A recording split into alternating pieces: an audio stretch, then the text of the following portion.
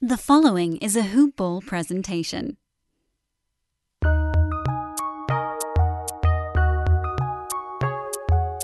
Welcome to the Fantasy NBA Today podcast. For the second time, because audio issues ruined the first. Happy Brandon Day. Happy Brandon Day, Dan. Happy Brandon Day. And wait, should I call you Dan or should I call you Mr. 5K? Yeah, you can call me Mr. 5K. Me and my boy Pete, we're both going for the Hall of Fame right now. Baseball joke. I'm tired today, man. I had a rough night of sleep. How you doing? Yeah, I could tell. I woke up and all of a sudden I saw you were responding to tweets and it said like 4H, which means 4 hours ago. And that means it must have been about 4 a.m. Like, oh, good old Dano was up nice and early or very late in the night. Yeah, in between was the correct. Dano tried to go to sleep at a normal time, struggled mightily with it.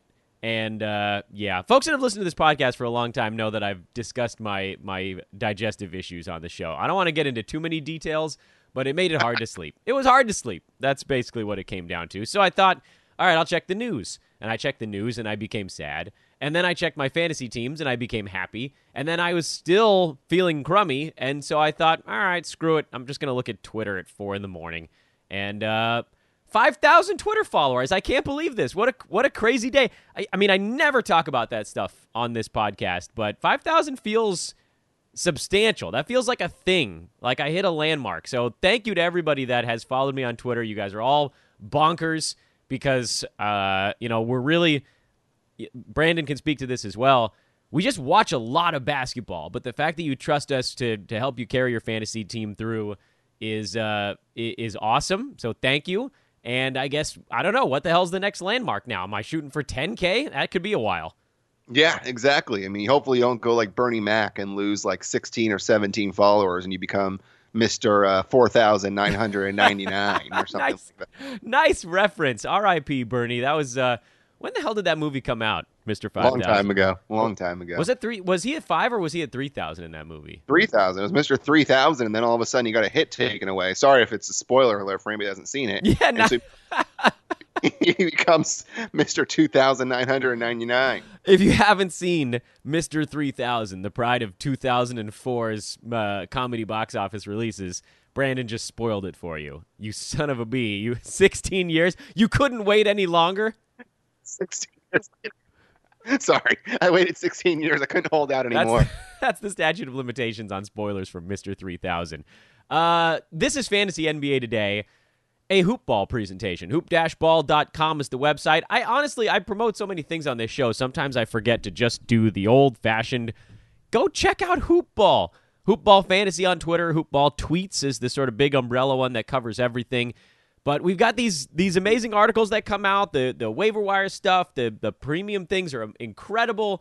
I don't promo the site nearly enough, so thank you to Hoopball. You guys got this podcast started and started me on this weird road to 5,000 Twitter followers. But yeah, there's great stuff at the website too. I spend so much time promoting the gambling Twitter, Hoopball Gaming, and the DFS side, and Brandon, we promo your Clippers show and all the team pods, and sometimes I just forget to say, go to Hoop Ball every once in a while and just see what's hanging out on the homepage over there. Today is Wednesday. It's Brandon Day, which means it's buy low, sell high day. I imagine you've got something up your sleeve here post-trade deadline. There have been a lot of moving values over the last week. Yeah, but before we get into that, I do want to I'm not sure if you've done it yet, so stop me if you have done it. Have you discussed Richaun Holmes yet and all the people that are now saying, should we drop him?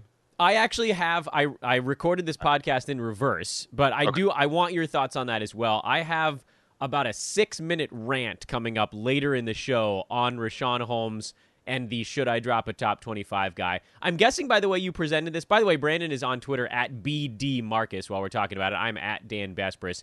I'm guessing from the way you presented it that your feelings are fairly similar to what I yell and rave about later in the show, but where are you sitting on this whole process? Yeah, it's interesting because it's funny. All the people that are asking me questions now on Twitter, it's got a weird theme where people are kind of giving up on guys. And we're now getting to the point of the season where we only have, I think, 4 weeks left if you're in a head-to-head. And if you're in a head-to-head and a guy like Holmes is preventing you from making that leap into the playoff push. You're in 7th or 8th place, or you're in 6th place, and you're barely holding on, and you want to drop Holmes. I understand that part, but first explore a trade for him and see if someone will take him, because most likely someone will, and most likely you'll be able to get like a top 75 performer in exchange for him.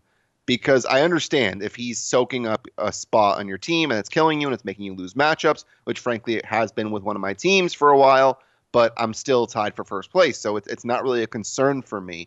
But if you're struggling to make the playoffs, I understand either a drop, but most likely try and trade him, because I'm pretty sure someone will take him. If you're in a roto league like you are, Danny, I mean, I really would just hold on to him and really just wait, because like you said, it's a top 25 guy.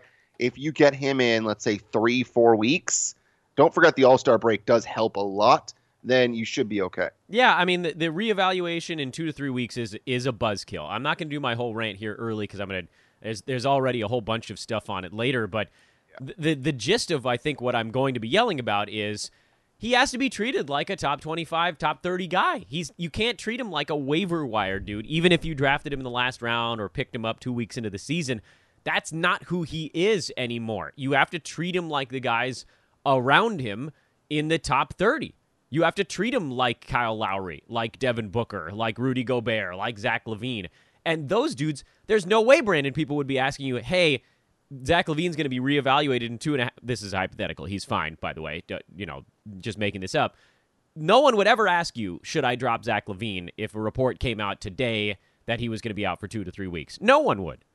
Yeah, and we're now getting to the point of the season where if you go to the rankings and you look at Basketball Monster, for example, and you look at the guys that are in that 25 to 36 range, it's guys who are good at basketball. It's Vucevic. It's then Holmes, Capella, Beal, Giannis, Lowry, Booker, Simmons, Walker, Gobert, Siakam, LaVine. We don't have funny business anymore with guys like PJ Tucker that are up there. It's not the case anymore. It's guys who are actually good at basketball. I mean, you continue on. You see Curry, DeRozan, Westbrook, Holiday, Adebayo, Porzingis, Covington, Oubre, Hayward, Sabonis, Brooke Lopez, Donovan Mitchell, all good at basketball. So like you said, you have to treat this guy like the player he was before he got hurt. So yeah. I think I didn't want to go too far into it if you'd already covered it, and it seems like you're going to cover it later on. But a lot of questions are coming up in general about just injured players. Should I add them? Should I drop them? Lots of fringe questions, and it seems like people are panicking. Like, remember a couple of weeks ago, everyone was like, all right, add Derek White. All right, now we're dropping Derek White. Add Damian Lee. Guess what? These guys are most likely going to be good for about a week or two, and then you're going to drop them for the next biggest thing. So don't worry if you miss out on somebody, or if you want to go and grab somebody, you're worried that the guy you drop, who isn't very good, is going to get a spark and suddenly become a top 50 guy. It's probably not going to happen. So just go ahead and ride the momentum. Yeah, and you know, it speaks actually to the reason that I am so patient, I think, and we preach a lot of that on the podcast, because there are really only, I've made this joke 100 times in the past, but there are only 50 guys inside the top 50. There are only 75 guys inside the top 75. So when you, when you have someone who has that type of upside, you have to give them a little bit more leash. It's why I preached patience with Mike Conley and who the hell else have we talked about before? Even Larry Nance right now is a guy I'm preaching patience with, because, I mean, he might end up dead. He might end up completely useless, but he really only needs about 24 minutes to be a useful fantasy player, and they could find a way to get him that. It's why these guys where you've seen them do it before, you just have to give a little bit more leash, because Brandon brought up a lot of names that are in that same general area, like the 125 range. They're going to have a hot week, and then they're going to have a bad week, and then they're going to have a hot week and a bad week. And so Jay Crowder is going to be on and off of rosters over the next 10 days. You don't need to worry about those types of guys. The ones you want to be focused on are the ones that have done it and can do it again. And Richaun Holmes is well beyond that mark right now. Not only has he done it, but he's been a difference-making, like game-changing, like significant positive impact guy, and he needs to be treated as such, not as a waiver wire pickup. But anyway, again, Brandon Marcus, at BD Marcus on Twitter. Let's get this party started. Who you got for us? Number one on a buy low list. I'm going to go with the opposite of someone that you like a lot. I'm going to go with his counterpart. I'm going with Steven Adams. Now that he hasn't been traded at this trade deadline, it seems like Nerlens Noel is taking a little bit of a step back. That role is assured for Adams, and I think this All-Star break is going to be pretty important for him to make sure he stays healthy, or rather gets healthier. Right now, he's at about 11 points, 9 rebounds, 1.1 blocks. I think yesterday he had 4 steals. His steal number seems to be a little low. Right now it's at 0.7 per game. And traditionally, he's a guy that gets more than 1 per game. So I think that improves, and because of that, his value goes up, and I think his numbers will go up as well now that he gets healthier. So Adams is a buy low for me. Yeah, I'm okay with that one, actually. He seems like he's trending in the right direction. By the way, as a side note, I'm not that worried about Nerlens Noel. I actually think that his 8-minute game yesterday was more of a buy low opportunity than anything else, but that's not the guy we're talking about right now. Yeah, I agree with you on the All-Star break note in particular. He's been playing pretty damn banged up almost the entire season, and you can kind of look at his game log to find that arc to see when he's been healthy and when he's been hurt, and look at when he's missed games, and then right when he's come back, his minutes have been lower and his production's been clunky. So if you can get him now while he's kind of revving back up, look at the last time he missed games, January 22nd and 24th. He missed 2 games, and then since coming back, he's played in 8. And his minutes in those 8 games, 23, 24, 26, down to 23, 30, 29, 30, 32. So all of a sudden, in February, his minutes jumped up by 4 or 5 per game. To me, that screams health more than anything else. And then yesterday, as you already noted, 4 steals, a steal for the first time in 5 games. As guys get healthy, they start to do the things that we're used to. And if his minutes are in the 30s, he will be better than where he is right now. So the question then, Brandon, is how do you get him? What do you give up to get Steven Adams? What kind of guys do you think would get that job done? Well, I would say like a top 80 guy.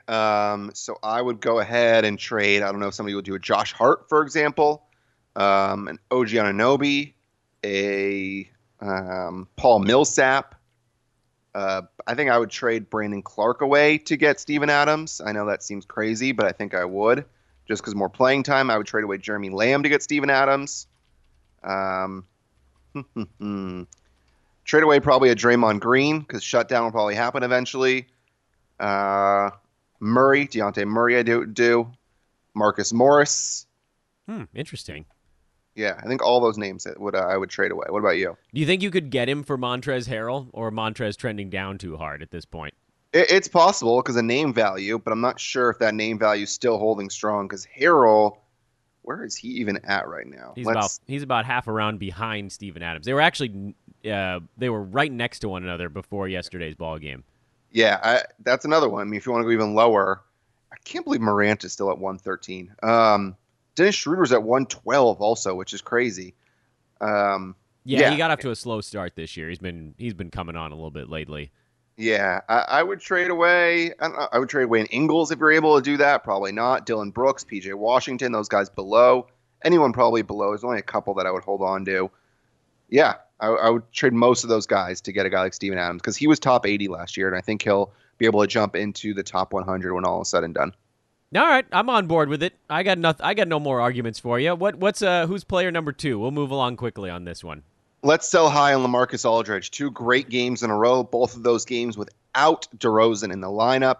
He's at 24 for the year. The Spurs, I believe, now are 4.5 games back of the 8th spot. Just a matter of time before they fall off because I think the teams above them are better. And because of that, I'm selling LaMarcus Aldridge. He's probably going to be shut down at some point. That's a guess. But just because of that scary risk, I'm selling LaMarcus Aldridge, and I'm getting someone, let's say like a Devin Booker. I know that could be another one that could be shut down, but I don't think Booker would get shut down. A Kyle Lowry, a Ben Simmons, a Kemba Walker, Rudy Gobert, Pascal Siakam, Zach LaVine, all those guys. I think I would take over LaMarcus Aldridge. Yeah, I was looking to see, because we're at a part in the season now where it's hard, and maybe you feel differently on this one. For me, I think it's hard to trade a big for a small unless you're actually really trying to make a move in that direction with your stats. If you're trying to kind of stat match a little bit, do you think you could get Vooch for him? Do you think you could get... I think you probably could get Siakam for him. Yeah, I think you could get both of them possibly. And also maybe you might might be able to get a guy like Paul George.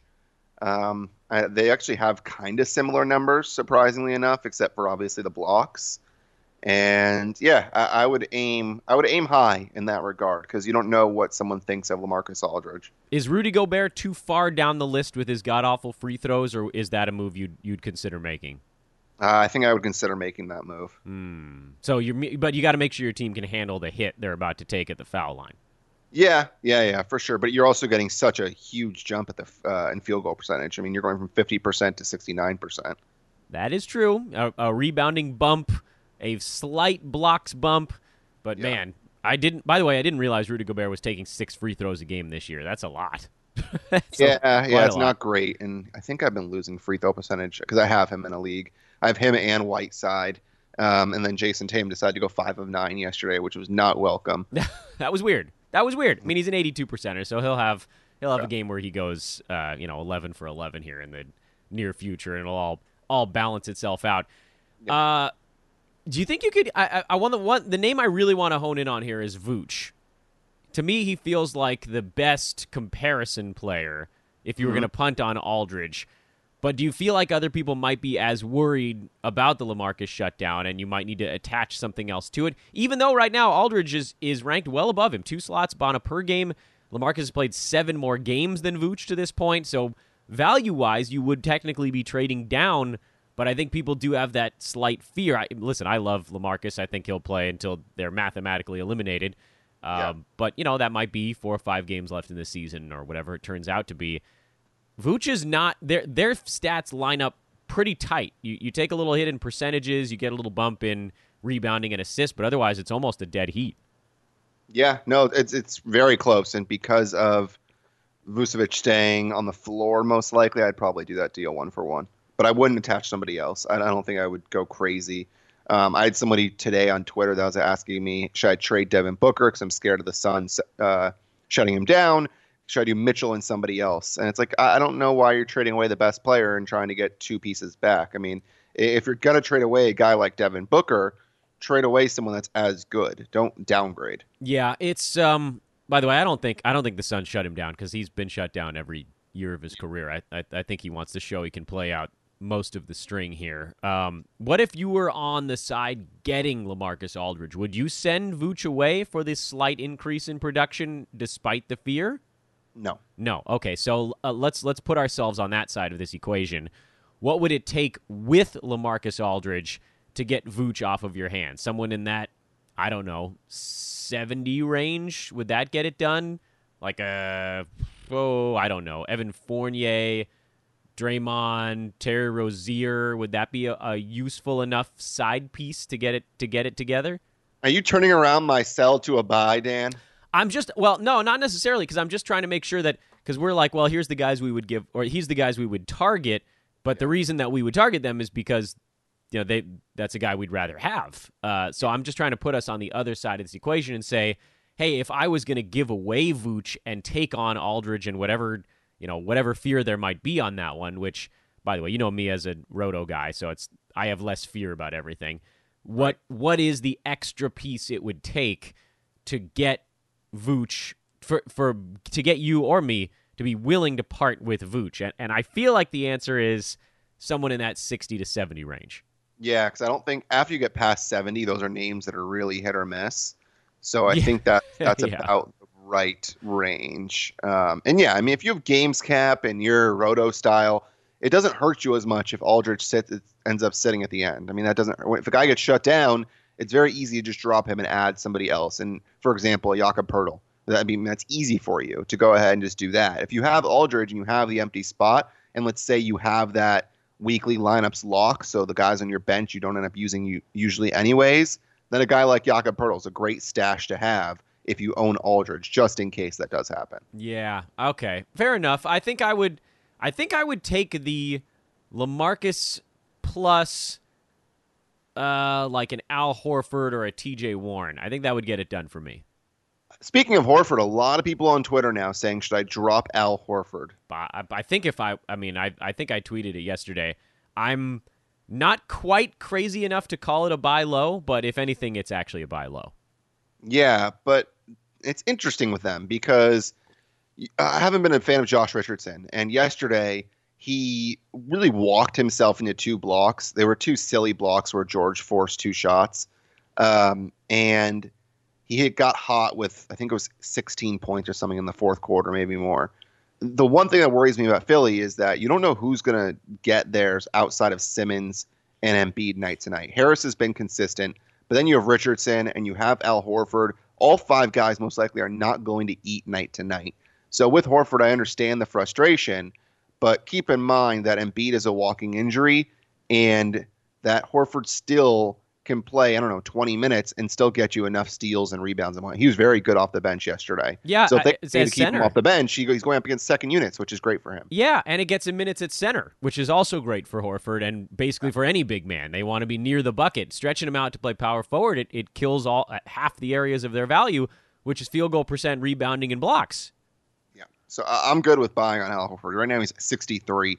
So that's something you might be able to prime off an owner that is upset with him. Oh, yeah. I mean, lob some dudes out there that are in the 100 range. You might be able to get them right now because those owners are going to be pissed. And as you saw and just mentioned, Brandon, people are thinking about dropping him. Go give him the Andre Iguodala treatment here and give Memphis give him something just to get the trade so you're not waiting for the buyout market. Maybe if you have low waiver priority, you definitely want to go throw a buy low offer out on Al Horford. If you have high waiver priority, you might just wait it out, see if he has a couple of clunkers, and maybe you could scoop him up that way. But, I mean, looking at some of these guys, let's see, Daniel House is picking up steam right now. Maybe he's hot enough to get the job done. If you've stashed Wendell Carter Jr., maybe that would get it done. I love Daniel Tice, but I would certainly give him up for Al Horford, one Boston well-rounded center for a former one. There's a lot of guys in that range. Serge Ibaka, because I think Gasol's coming back after the break.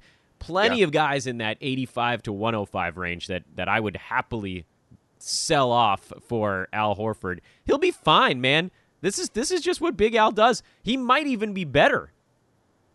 I mean, his field goal percent is crazy low this year. If he's playing center, that's coming up. Yeah, I mean, if you look at what he's done, I want to see what he's ranked recently.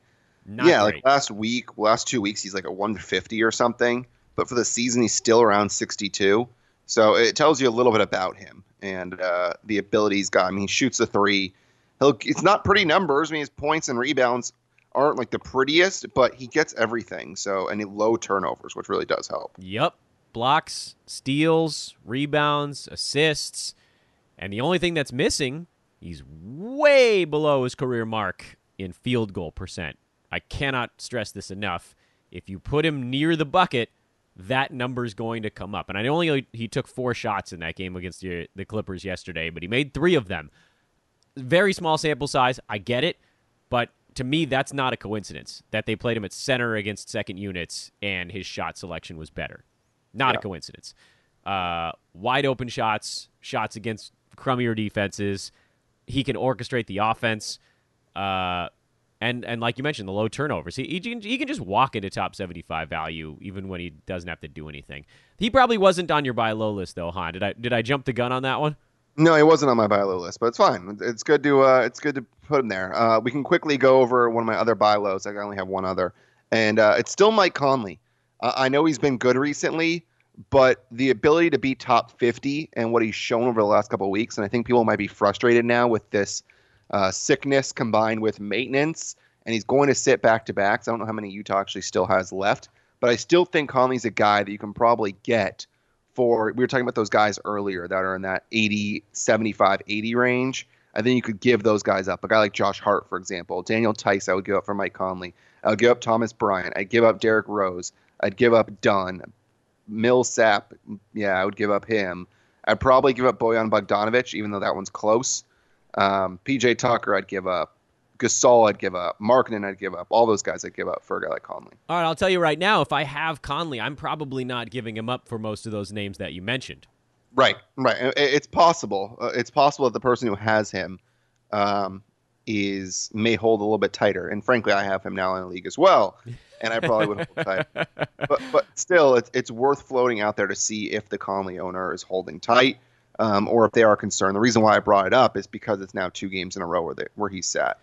If Millsap looks really good, I'm assuming his minutes are going to trend up here shortly because he's looked amazing in limited minutes off the bench. He's a guy that might soon get the job done on that front. Here's one that blew my mind. I did not, and I actually, I'll talk about this a little bit more later in the show myself. I did not realize until earlier this morning that Malcolm Brogdon had fallen to number 85. I know, that's why I keep avoiding his name every single time I'm bringing it up. That's crazy. His field goal percent has collapsed. He's sub 44. This was a 50-40-90 guy last year. Yeah, it's odd. It's really odd. And Oladipo's field goal percentage has been awful too. It's interesting what's happening with Indiana, and we were worried about some of those guys like Warren and Lamb, and it seems like it's really hitting others as well. I would not trade Brogdon away for Conley. I feel like Indiana's going to get this. Yeah, they're going to get this settled, and his field goal percent will come back up a little bit. Yeah. By the way, this is just a future. Stash this for next year because this always happens. It seems like where a guy gets opportunity, a la Whiteside, and he goes off because we've seen what he can do when he does get opportunity. When Miles Turner eventually does leave Indiana, which is most likely going to happen this offseason, he immediately becomes a top 30 guy. Just so everybody realizes for next year, if he becomes a starting center wherever he goes, pounce all over him because people are going to sit on what he did this year. But look at what he does when Sabonis sits, and you can see why he's so good and why we all liked him so much. I do love a good post-hype draft pick, and that would be the one after a guy has a down season. Yep. Thinking about other names that might get you Mike Conley back, would you trade away Brandon Clark to get Conley? He's number 80. Yes. You would? Okay. Would you trade away Terry Rozier to get Conley? Yes. What about Devontae Graham, his teammate? By the way, they're ranked 78 and 77. They're right next to each other. Yeah, if you need threes and assists, I would not get rid of Graham because he's elite at those. But his field goal percentage is awful, and he turns the basketball over a decent amount. Truly horrendous. Yeah, so it really depends. If you need points, threes, and assists, I would not trade away Graham. But in a vacuum, Conley's a better player. Would you trade away? I think you said you would trade away DeJounte Murray for Conley? Yes. I'm working my way up the list here. Bledsoe versus Conley. That's an interesting one because Bledsoe is so damn good when Giannis sits. I think I'm holding on to Bledsoe, but it's really close. Yeah, that's probably the cutoff, and that's probably around that area is what it's going to take to pry Conley away from somebody. What about T.J. Warren versus Conley? Warren's been strikingly good this year. Rather have Conley. Okay, so in that range, basically between 70 and like 58, 59 is where you're going to maybe find a match where you catch somebody who's like, ooh, I like that guy. And you're kind of thinking, I'm not that high on this guy anymore. And you kind of, there has to be, this is the other element of trading. There's sort of two ways to make trades in fantasy sports. One of them is find a situation where you and your opponent, your trade partner, who is also an opponent, value guys exactly the same. If you value guys the same, then it's pretty easy to just find a thing that you need this stat. Let's just make the flip. The other way is finding a trade partner that values guys differently than you do, where maybe there's someone on your own team that they like more than you do, and they have someone that you like more than they do. And this is where I think the Mike Conley trades we're talking about probably fall more into that department because you're trying to catch him before the consistency hits fully. Although I will say, by the way, it's close to too late. You know, he's had like 3 or 4 really damn good games now in the starting lineup, and maybe your opportunity here is, like you said, just with this illness / back-to-back rest. Brandon, would you ever get on the horn with someone you're making a trade with and be like, yeah, but he's going to rest back-to-back, so let me take that off your hands like a car salesman? Yeah, it's possible, but if you have to sell it, most likely it means that there's a reason why. But it's still worth it. It's worth a try. I mean, especially if it's with someone that you may not know very well. I think it's worth a try. And honestly, I would trade him away for my final sell high guy. Oh, and who is it? That's Davis Bertans. Oh, yeah. He's been falling. Yeah, so he's at 53 right now. He's averaging 3.5 threes per game. But I think now it's what we were worried about initially with guys like Thomas Bryant is that you have Mo Wagner that's now back. Bryant eventually will come back. I don't think it's as soon as they're saying. And if it is, I think his minutes limit will still be pretty low. But you have guys, Hachimura's now back. There are plenty of guys. You're talking about New York having a bunch of power forwards and centers. That's really what Washington now has. And between minutes and Bertans, frankly, not being as good as he was earlier, that's a sell high for me, and I would trade away Bertans to acquire Conley. Interesting. Let me ask you something unrelated here, because we're running low on time, but I want to get your feelings on one other note. By the way, I agree with you on that one. I think, Bertans was always going to have a tough time holding inside that top 40 range, because when he went totally bananas was when half the team was hurt. I think he's still going to be good. I just don't think, you're probably looking at more in the guys we were talking about, that 60 to 75 range. What are your feelings on the deadline now that we're almost a week out? What are guys that you're maybe seeing surface that you didn't expect? Things that just a general assessment here, since you and I haven't spoken on a pod since the live show. It was a boring deadline, honestly, for the most part. And it really doesn't seem like there were a ton of. There's the Napier-Ish Smith side where everyone was asking, do I add Napier? Do I add Ish Smith? And it's like, well, they're both going to play. They really both are going to play about 24 minutes a game. So it kind of caps what they're going to do. If one or the other got hurt, different story. But they're going to trade off games. It's going to be frustrating as hell to figure out who's going to end up being the good player. Everyone was hating on Ish Smith and saying, go add Napier. Ish Smith isn't going anywhere. He's going to keep getting the minutes. So that's one situation that obviously opened up a little bit with Isaiah Thomas leaving. Christian Wood obviously is doing what we thought. Everyone thought that maybe Sekou would get more minutes, but it seems like now his coach doesn't like him very much. But overall, the big losers were Larry Nance for sure and Tristan Thompson for sure. They're both being dropped in leagues, and I understand that.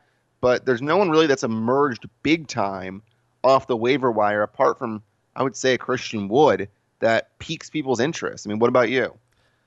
I'm looking at some of these more fringy guys, and I'm actually kind of excited to see what's happening in the games tonight to see if they can stick.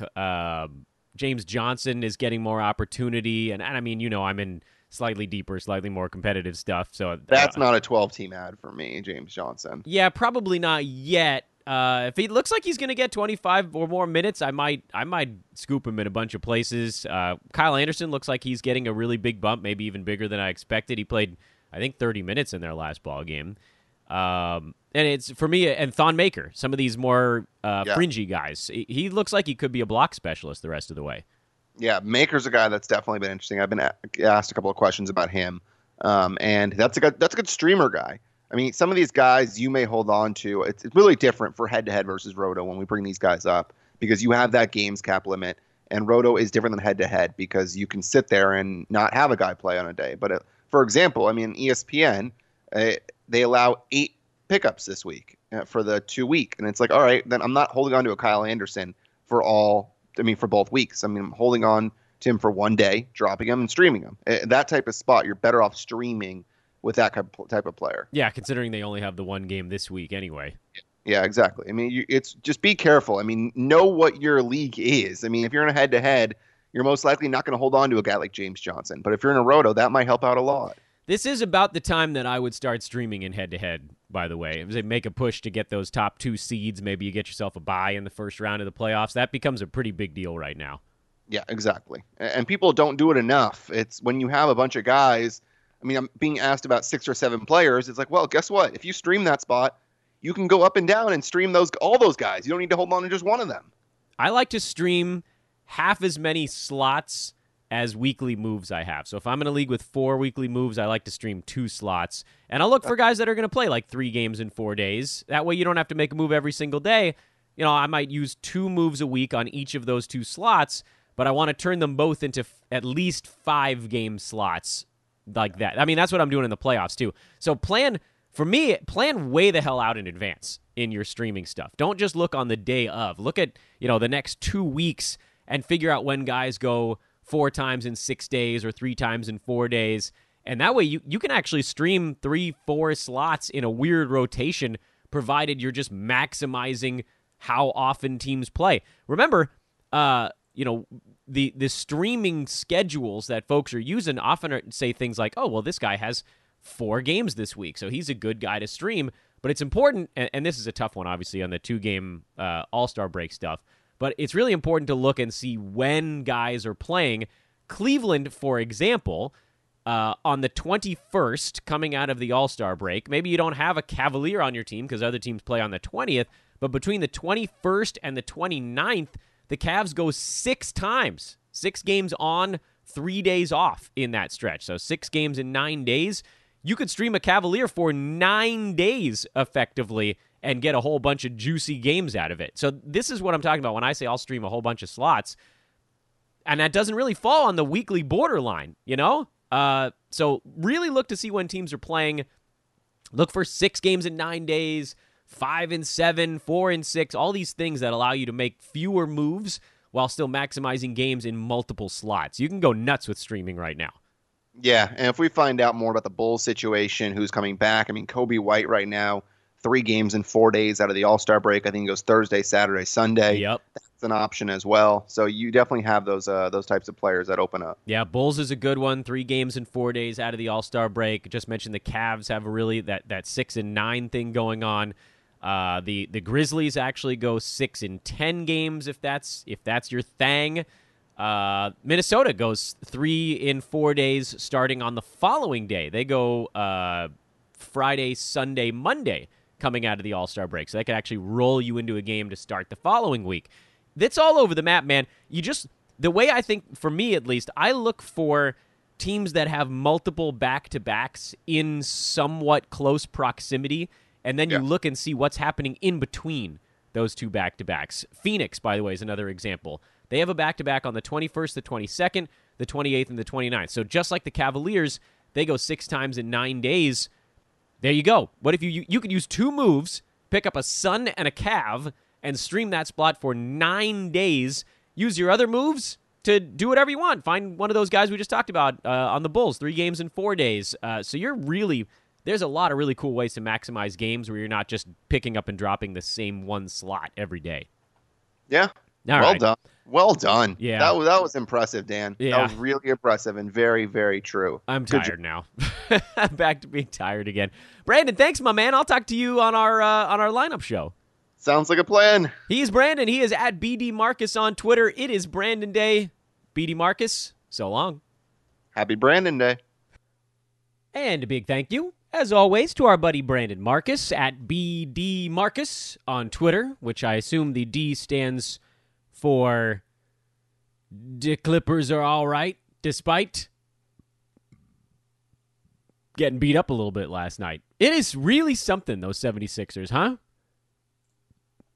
They are all over the map, and by all over the map, I mean any place but Philadelphia, they're terrible. Any other place on the map. And then in Philly, they're generally pretty good, even when they're getting booed by their home crowd. What a scene, huh? I feel that reminded me of the Ray Finkel's mom scene in Ace Ventura. What a sports nut, huh? Before we get into the quick, it's a 5-gamer, Tuesday recap and a little Wednesday preview, I want to thank Brandon Marcus once again for coming on with a little buy low, sell high as we head into the All-Star break here, coming up in just a couple of days now. Trade deadline information slowly starting to settle in. Today actually is a pretty big day for it. We're kind of counting down a few of these games. There's just a couple games tomorrow on Thursday. This is really the night where we're going to have to make a lot of decisions because after this, everyone's going to be sitting for a week just thinking about moves to make if you're in an unlimited format. And if you're in a weekly moves limit, you're thinking about whether or not you got spots you can stream.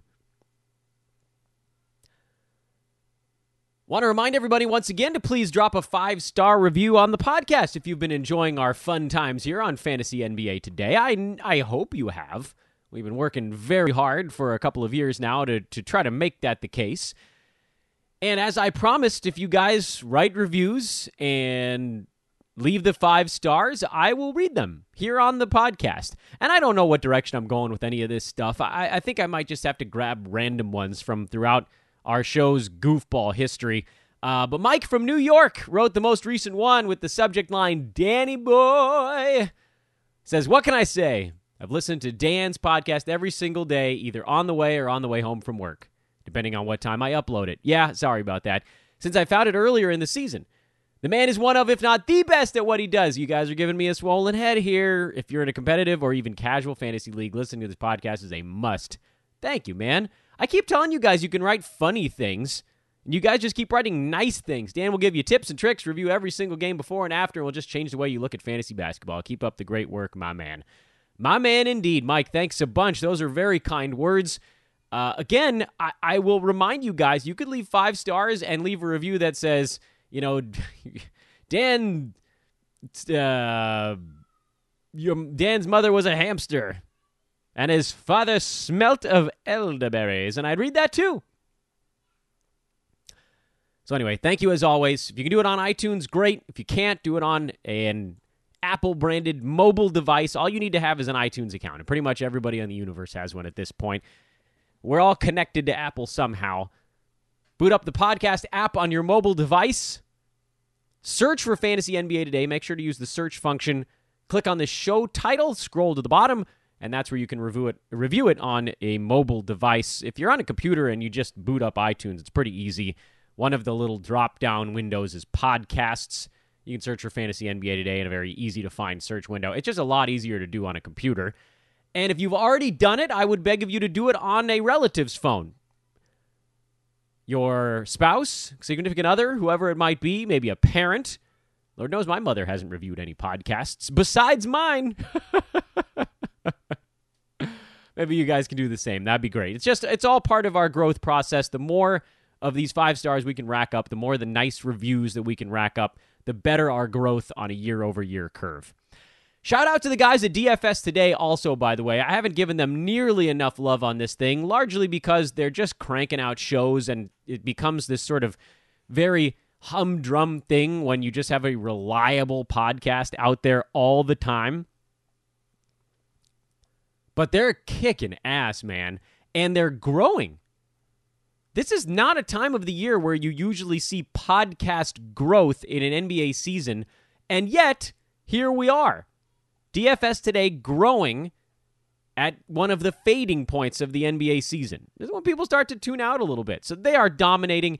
Love the fact that the guys over at Today in Sports Betting are doing a wonderful job. The box score breakdown. We have 4 daily podcasts here at Hoopball nowadays.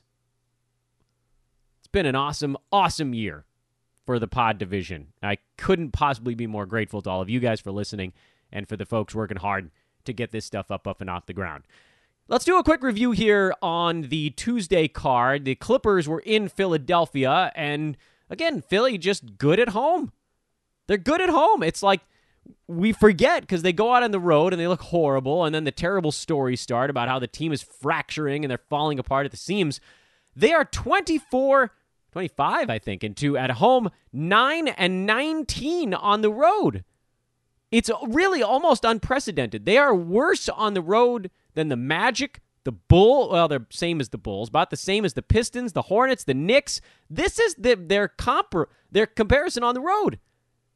Their comparison at home, the Bucks at 25-3. The Clippers 22-5 are actually one of the nearest home beast masters in the NBA. The Sixers are quite an anomaly. Put them at home, they can beat anybody. Put them on the road, they can literally lose to anybody.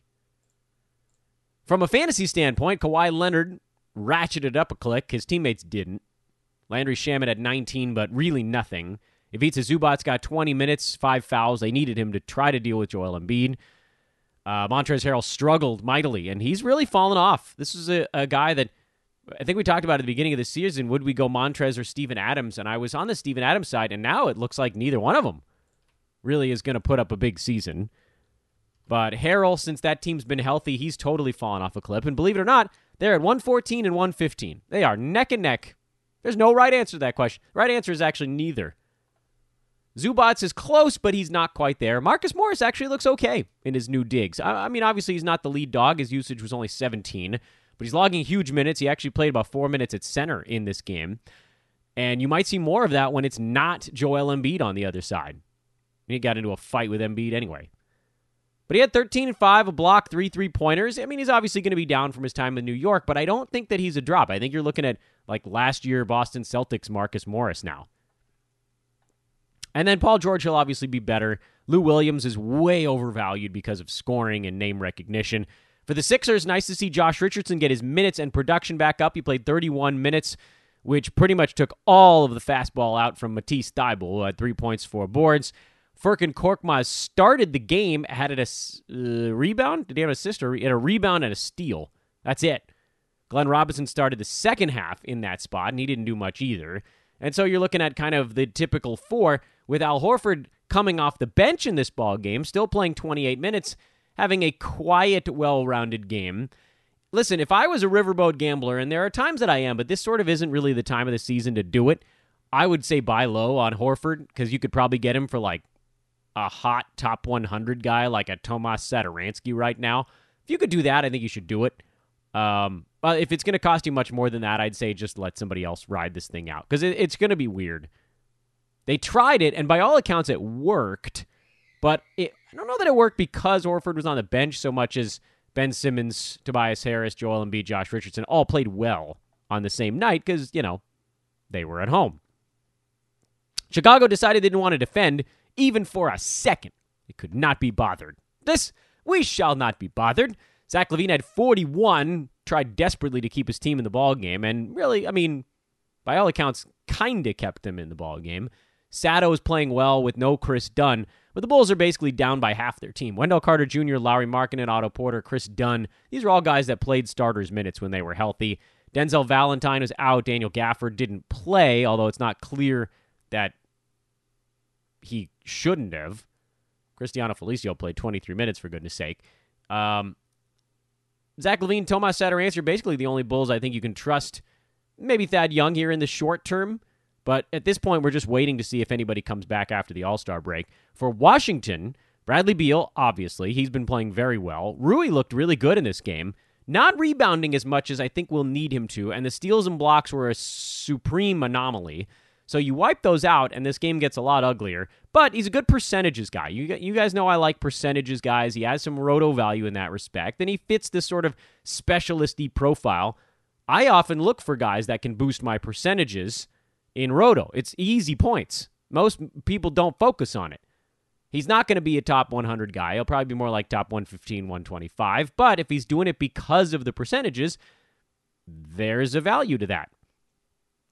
Meanwhile, we were watching the point guard spot and Mo Wagner. Wagner played 26 minutes, and if he's going to get that level of production with no Thomas Bryant, he's a must-start guy in the short term. But we did get a report late afternoon on Tuesday, noting that Thomas Bryant was likely to be back after the All-Star break. So that kind of puts a lid on the Wagner streaming thing.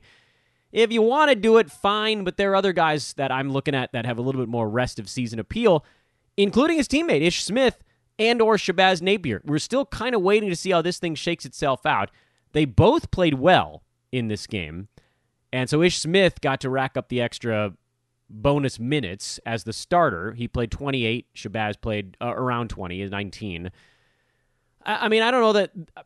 I'm starting to think neither one of these guys ends up with consistent fantasy value. Ish Smith is kind of your punt threes in general. I know he had 3 and 2 in this ball game, but he's kind of an assist specialist to some degree. Shabazz, he's been very efficient with his new team, but 19 minutes just isn't going to get the job done. And obviously, if Thomas Bryant comes back, then maybe he's a guy you could scoop up if he was mysteriously dropped to your waiver wire. Next one on the docket from this short but intriguing card of fantasy analysis is San Antonio, Oklahoma City. Nice road win for the Spurs. This was much needed. Spurs team without DeMar DeRozan, sitting him through the All-Star break here with back spasms. And, of course, that's left the door wide open on the scoring front because someone's got to take those shots. A lot of them going to LaMarcus Aldridge, 25 and 14. He's been fine. He's been LMA the whole year. He's just sort of like happily coasting along at a top 25 clip on a per-game basis. By the way, don't look now, and we'll get to him in a minute, but Chris Paul is number 16 on a per-game basis on the season now. He's somehow, since the time we talked about him earlier, he's gotten better.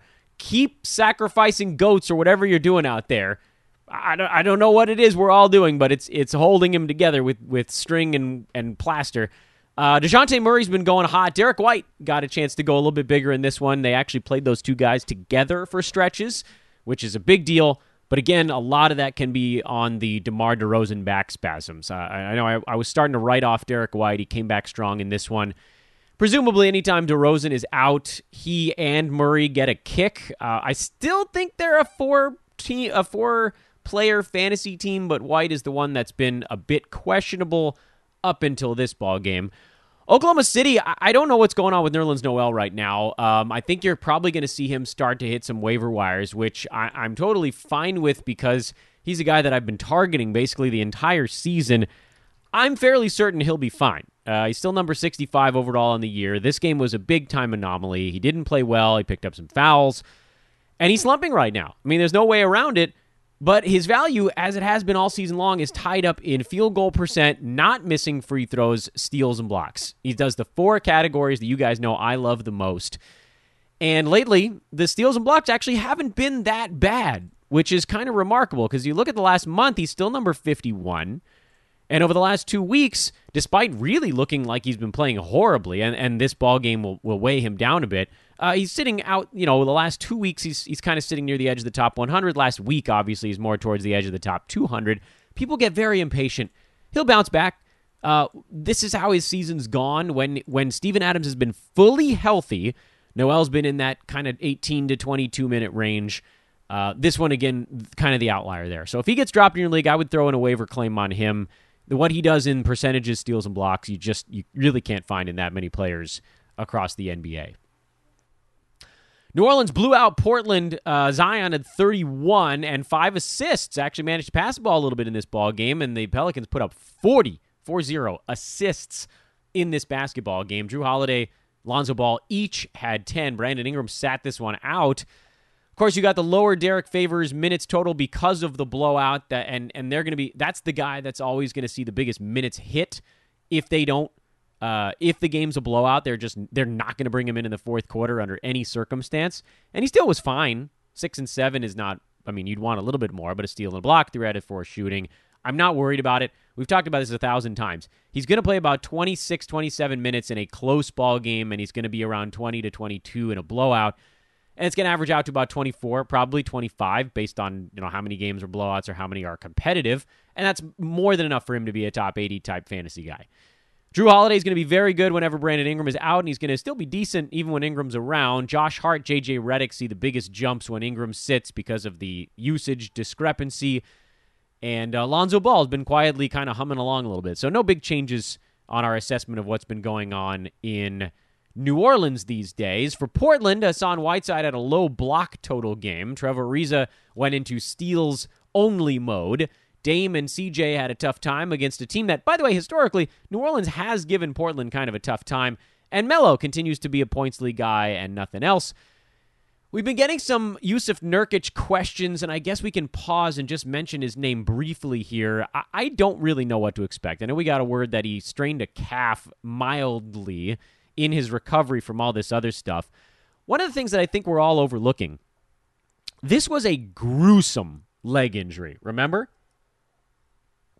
This was like ACL tear plus, because not only did they have to rehab the one area, everything had to set. There's going to be all these weird fear elements. I mean, that creeps into the ACL stuff as well. But for a big man who can't do conditioning stuff, that's a rough go, man. Even when Yusuf gets back, he's not going to be himself for a little while after that. So he's not one of my top stashes. He really wasn't at any point this year. And unless we get some sort of really favorable report on him here in the next, I don't know, week and a half, I mean, he's a guy that I struggle to stash in almost any capacity.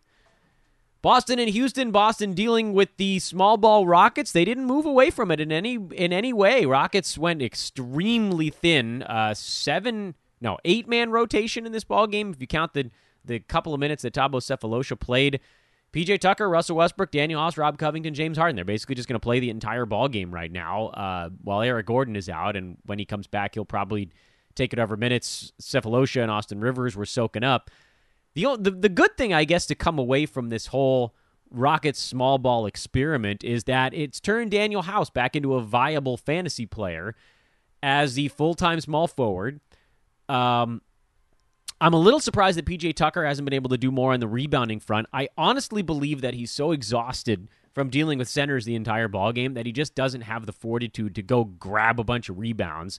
And so he'll just guard a center and then box him out, and somebody else is going to have to go grab it. And so that means you basically have 4 wings competing for some 30 to 50 rebounds a ball game.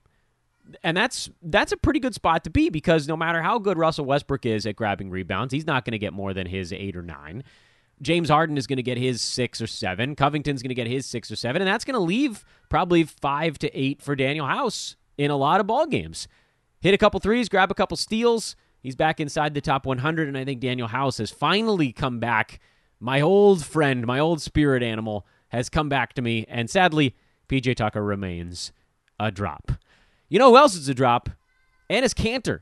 He has moved to the outside. I was wondering about this ballgame on yesterday's podcast, if they would use Kanter as a guy that could maybe go beat up on the Rockets center, whoever it might be at that moment, usually PJ Tucker, and just go kind of try to wear him out on the offensive glass a little bit, but it cost them too much with Kanter not being able to chase guys out to the perimeter. And so Daniel Theis, when he's healthy, he's going to play giant minutes. I'm not worried about Robert Williams. I think he'll take minutes away from Kanter, if anything. Theis is getting 25 to 30 minutes a ball game or more, and he's going to be, I think, a top 80 center the rest of the way. I'm very high on Daniel Theis.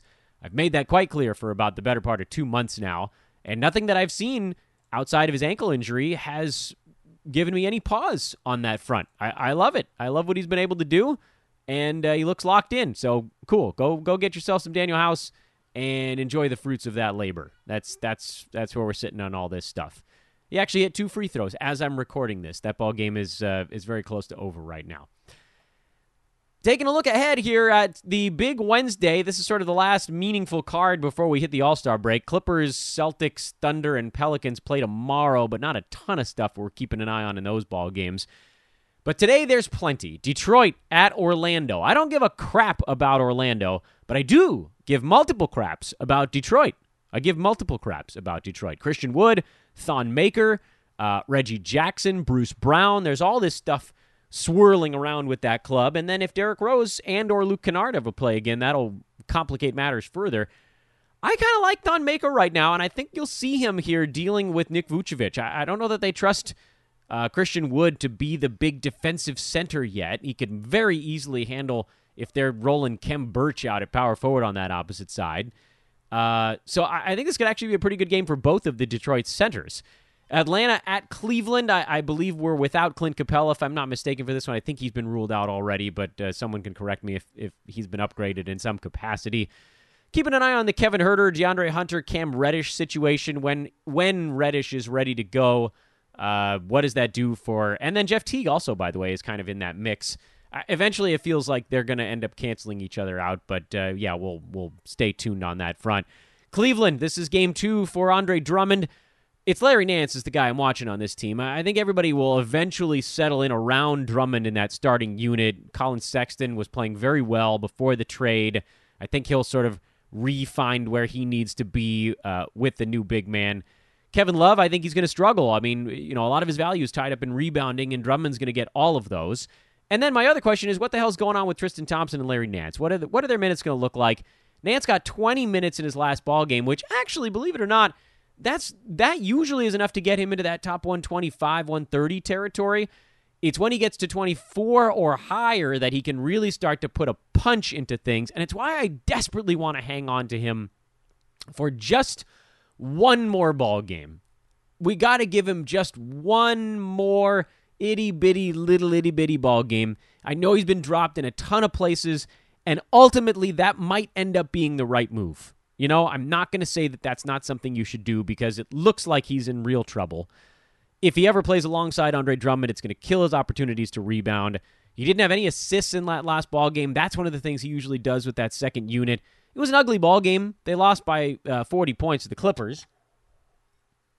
But I can't punt on him yet because, let's remember here, even going back as recently as about a month ago when he came back from his injury in mid-January, he played 18 and a half minutes in his first game, and he wasn't very good. And then he was hovering around 24 basically every game since then, and he was sitting near the top 60. When healthy, he can be a top 100 guy even in 20 minutes a game. He could barely get there.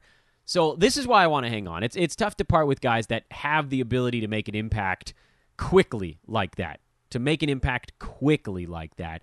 And so just hang on a tiny bit longer if you can, because if he hangs on, he's going to be a guy you'll be really upset if you dropped him too early. Toronto at Brooklyn. By all accounts, Norman Powell, Marc Gasol still out for the Raptors, so do whatever you did in the last ball game. I don't think OG Anunoby keeps up that torrid pace. He'll go, one really good game and about 3 or 4 bad ones. Brooklyn, we've been seeing more DeAndre Jordan lately. This feels like a kind of game where you might see more Jarrett Allen. Just if I had to guess based on the competition. Milwaukee, Indiana, we're getting the Indiana look here. I'm seeing Jeremy Lamb on waiver wires a lot. I know he's had a couple of less than stellar games. He's still number 73 overall in the season. I would give him some time. I know he's number 130 over the last month, but his percentages are good. He'll get you steals, low turnovers. I think he could actually settle in as the backup to and kind of the wing scorer in the second unit on this team. He's done that in spots before. He did that in Charlotte, and he was able to put up some decent numbers there. So he's another guy that just has proven value that I don't think I can move along from yet. Maybe I will. I might still, but not yet. Washington, we're still kind of feeling them out as well. Mo Wagner, what can he do? How long will Thomas Bryant be out? Shabazz Napier versus Ish Smith, the battle that Ish is winning right now, but both guys playing relatively well. For the Knicks, I don't care. I really don't. I mean, they are what they are at this point. Charlotte also kind of are what they are. There's really no fluctuation. Minnesota, I'm watching James Johnson, Malik Beasley, Juancho Hernan-Gomez. There's a lot of things to keep track of in Minnesota. There's the key notes. I'm oddly high on James Johnson right now, and this game could very well pop that bubble quickly. But I would give him the time of day. I mean, what if he got back to being a 1-1-1 guy? It's a difference maker. But what are the odds of that? 20%? 20% odds he can be a top 85 guy? Nah, maybe lower even. 15%? 25% he can be a top 100 guy? Something to keep an eye on. Honestly, he might end up with better fantasy value than Juancho Hernan-Gomez, even as the reliever on this team, because Juancho is really points and rebounds and some threes. Beasley has a chance to be more than that, with free throw percent, steals, three-pointers, and some other stuff mixed in. Portland on the back-to-back, I think they'll be pretty pissed off about getting smoked in New Orleans. This should be, I think Portland will play well in Memphis. Grizzlies, look for some DeAnthony Melton bounce back here, and if he doesn't, look for people to drop him, and you can pick him up over the All-Star break, because he's going to be good the rest of the way. Question is when this slump wears off. I know he's dealing with a hand thing, remember. That could be impacting stuff. His shot is off right now. When it comes around, he's going to storm the league, and he's going to be playing 24 minutes a game, and that's enough for top 80 if he gets to 24 minutes, just based on his per-minute numbers. Miami, Utah, not a whole lot to keep track of here. Mike Conley questionable with an illness. Miami just has 1,000 players. One of you guys is going to get caught with your pants down when Jay Crowder has his bad ball game, and it might be this one, but there's a little bit of revenge thing going on if you believe in that stuff for Crowder. So maybe he has another good ball game, but he's not a 55-60% shooter, so it's going to even out. Phoenix, they're having issues with DeAndre Ayton, Dario Saric. I don't think he's played in a little while either. I don't know what they're going to do in this one. Golden State, opportunity for Marquise Chriss to just go dunk on some people. And then the Lakers are in Denver, and it comes, of course, down to who plays for the Nuggets, who's healthy, and the Lakers are a two-man operation. So not much we're keeping track of in that one. But boy, there's plenty of watch on the card tonight. Detroit, a lot of stuff. Cleveland, a lot of stuff. Atlanta, some stuff. Not a lot, but some stuff. Indiana, some stuff. Washington, a lot of stuff. Minnesota, a ton of stuff. Grizzlies, some stuff. I skipped over Sacramento, Dallas after we got that god-awful Richaun Holmes report, which I don't even want to talk about this. But by the way, just in case it wasn't completely clear, on the Marvin Bagley front, I have no problem if you guys drop Marvin Bagley. I was never that high on him this year, which you guys probably got from my draft shows way the hell back when. Richaun Holmes, you can't drop him. Listen, I got to make a point on Richaun Holmes. I even though we're not paying a ton of attention to this Sacramento-Dallas game because Dallas is a freaking variety pack. By the way, we might get Luka back for this ball game. And Sacramento, you kind of know what you're getting. Nemanja Bjelica and his voodoo doll are doing just fine. On the Richaun Holmes front, I'm seeing way too many should I drop him questions. No. You got to let this 2 to 3 week thing go. Let the reevaluation happen. If they say he's going to be out another 2 to 3 weeks after that, then you might consider the drop. But this is a top 25 guy. We have no idea if Marvin Bagley's playing the rest of the year. There's a chance that Richaun Holmes gets healthy, plays, and has the starting center job to himself the rest of the season. There's a chance of that, where he plays 30 minutes a game and is a top 25 guy again. Look at the other guys in your league ranked near Richaun Holmes. You guys want to know the 4 guys in front and behind him on the season? Jason Tatum, Chris Middleton, Freddie VanVleet, LaMarcus Aldridge, Nick Vucevic, Bradley Beal, Clint Capella, Devin Booker. You know who I haven't been asked if I should drop? Any of those guys. Any of those 8 names I just mentioned. There's no one, and forget the people in front of Richaun Holmes. Let's just look at the people behind him that have actually been healthy for the most of the season. I haven't been asked if I should drop any of those guys until you get all the way down to the 50s. Mitchell Robinson is probably the Nerlens Noel in that range. Late 50s, early 60s. That's probably the first guys that I've been asked, should I drop this guy? Wait, no, Robert Covington. Somebody asked me if they should drop Robert Covington, and he's at 43 right now. So this comes down to a mental aspect of fantasy basketball that we all need to find a way to get over. When does a guy become more than a waiver wire pickup? At what point during the season can we safely say this guy is this value? It's not a set thing. You know, guys have hot stretches for a month, 2 months. But we've been watching Richaun Holmes for 2.5 years, for 3 years at this point. We've always known what he could do if he got starters minutes. So this isn't that big of a surprise. The surprise is that Marvin Bagley's been hurt the entire year, and the Kings actually didn't step on their own wieners and played Richaun Holmes when he was healthy.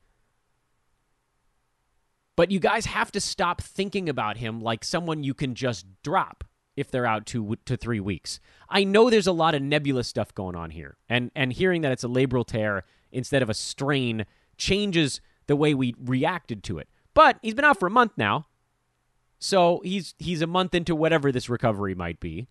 Even if it takes another month, that puts you in, middle of the second week of March with still a month of the season left. And you might just be starting your playoffs at that point. So you'll obviously have a decision to make. But if he comes back, and I'm in a lot of roto leagues, you guys know this about me, literally I will hold him until the very last second of the NBA season. Because any games you can get out of a top 30 guy are absurdly valuable. Unless we find out he's being shut down for the year, I am not dropping him. And in head-to-head, unless he is out, he is physically missing playoff games, I'm not dropping him. He's not a waiver wire ad anymore. He's not someone that just might come back and help your team a little bit. If he plays, he is a large difference maker for your fantasy team. He is at worst a top 50 guy. And at best, top 20. More than likely, he'll fall somewhere in between those two things. You do not drop those guys if they have the chance to play in your fantasy playoffs, if they have the chance to give you 5 or 6 weeks of production the rest of the year. You don't. Other than extenuating circumstances. Again, if he starts to miss playoff games, I get it. If you're the 6th seed and you're about to fall out of the playoff picture and he's your only injured guy, well, that's just a bad spot to be in. That's a pretty specific thing. Or if you're in like the 7 seed and you need to gain 2 games, I would sooner, honest to goodness, I would sooner drop some top 90 type of guys and just stream those spots and cover up the fact that I have an injured Richaun Holmes on my team. I legitimately would do that. I would drop who the hell's sitting in that. When the hell did Malcolm Brogdon fall to number 85, by the way? I did not notice that happening. I would drop a healthy Mikal Bridges, Daniel House, Willie Cauley. Screw that guy. Josh Hart. I will drop these healthy players to stream their spots to keep Richaun Holmes if I'm pushing for a playoff spot.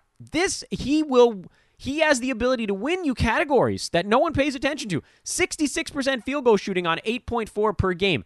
You guys want to know the elite company he's in field goal percent impact this year?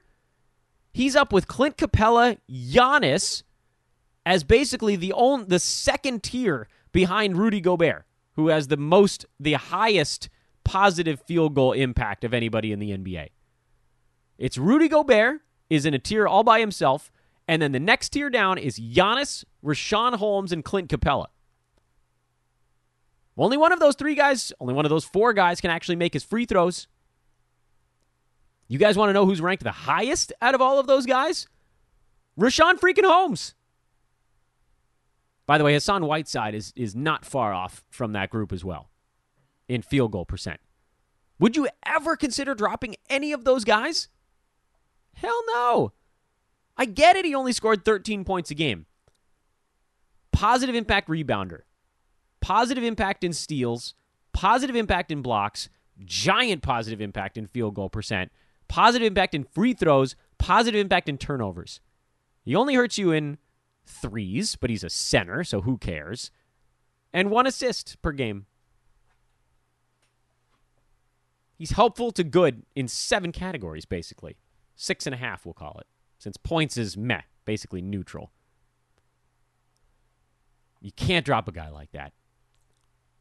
I ended up talking longer than I intended to on this one. Big thank you once again to Brandon Marcus. I am Dan Vespers. Big thank you to all of you guys for dropping those 5-star reviews on the pod. Again, check out our guys at Hoop Ball Gaming. And if you're going to follow those dudes, make sure to do it at mybookie.ag with the promo code TODAY. TODAY is the promo code. You get a 50% deposit bonus and go win some money on top of it. Take the 50% bonus from mybookie.ag, roll that into extra money by following our guys at Hoopball Gaming. Ira, Josh, Devin, and Neil crushing it every damn day. And their podcast growing every week. It's awesome. 20% one week, 15% jump, 20% jump again. Go check it out. That's called Today in Sports Betting. Shout out to those dudes. Shout out to the DFS guys as well. Have a wonderful, wonderful Wednesday, everybody. We'll talk to you tomorrow. Break down the Wednesday card. Look at some Thursday games. And then, I'm excited. Friday, we get to talk betting on All-Star Weekend. I'm excited about that one, if it wasn't, obvious. Toodaloo, everybody.